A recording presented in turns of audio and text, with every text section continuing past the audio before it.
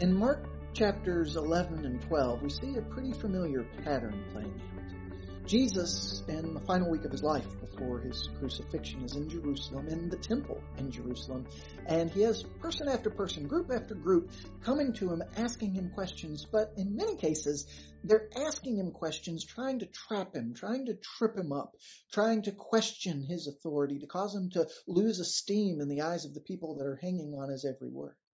So in Mark chapter 12, that's the context when a scribe, one of the religious elite, one of the scholars of their scriptures, asks him, what's the most important commandment? And Jesus responded, to love God with your all, quoting from Deuteronomy 6, and to love your neighbor as yourself, quoting from Leviticus 19. Now, if the pattern continued to bear out, what we usually see is after Jesus gives a masterful answer like that, and normally silences his questioner, causing them to depart, often angry, wanting to try so hard to find a way to knock this guy down and failing to. But in Mark chapter 12, beginning with verse 32, we see a different answer from this particular scribe. And the scribe said to him, "You are right, teacher. You have truly said that he is one, and there is no other besides him. And to love him with all the heart and with all the understanding and with all the strength, and to love one's neighbor as oneself, is much more than all whole burnt offerings and sacrifices." And when Jesus saw that he answered wisely, he said to him, "You are not far from the kingdom of God." And after that, no one dared to ask him any more questions.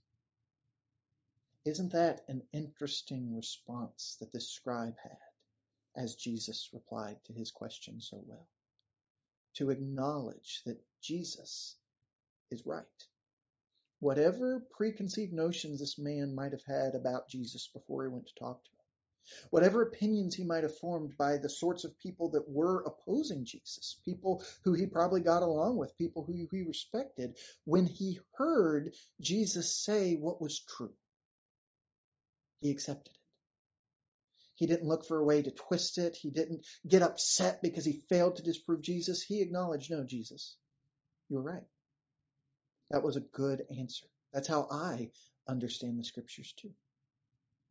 And because he answered that way, because he answered wisely, not letting his approach to Jesus be dictated by his agenda, by the points he thought he should prove, but truly seeking what God says is right, Jesus tells him, "You are not far from the kingdom of God."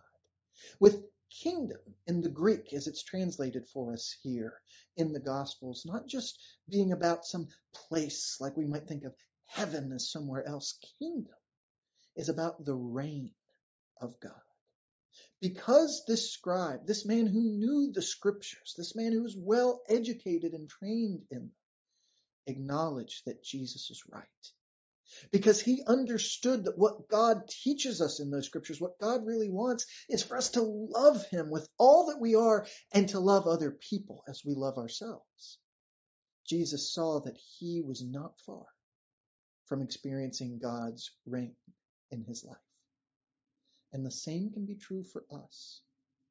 When we hear Jesus speak, when we glimpse at those things that Jesus said and did, as we do in gospel accounts like Mark, when we acknowledge Jesus is right, that if Jesus said it, then that's going to be true.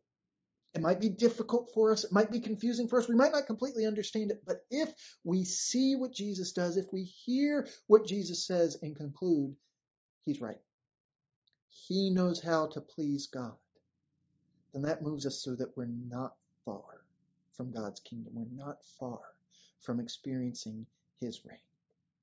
So what do we need to get all the way there? If we acknowledge that Jesus is right, then we need to listen to him. We need to hear and obey what it is he says.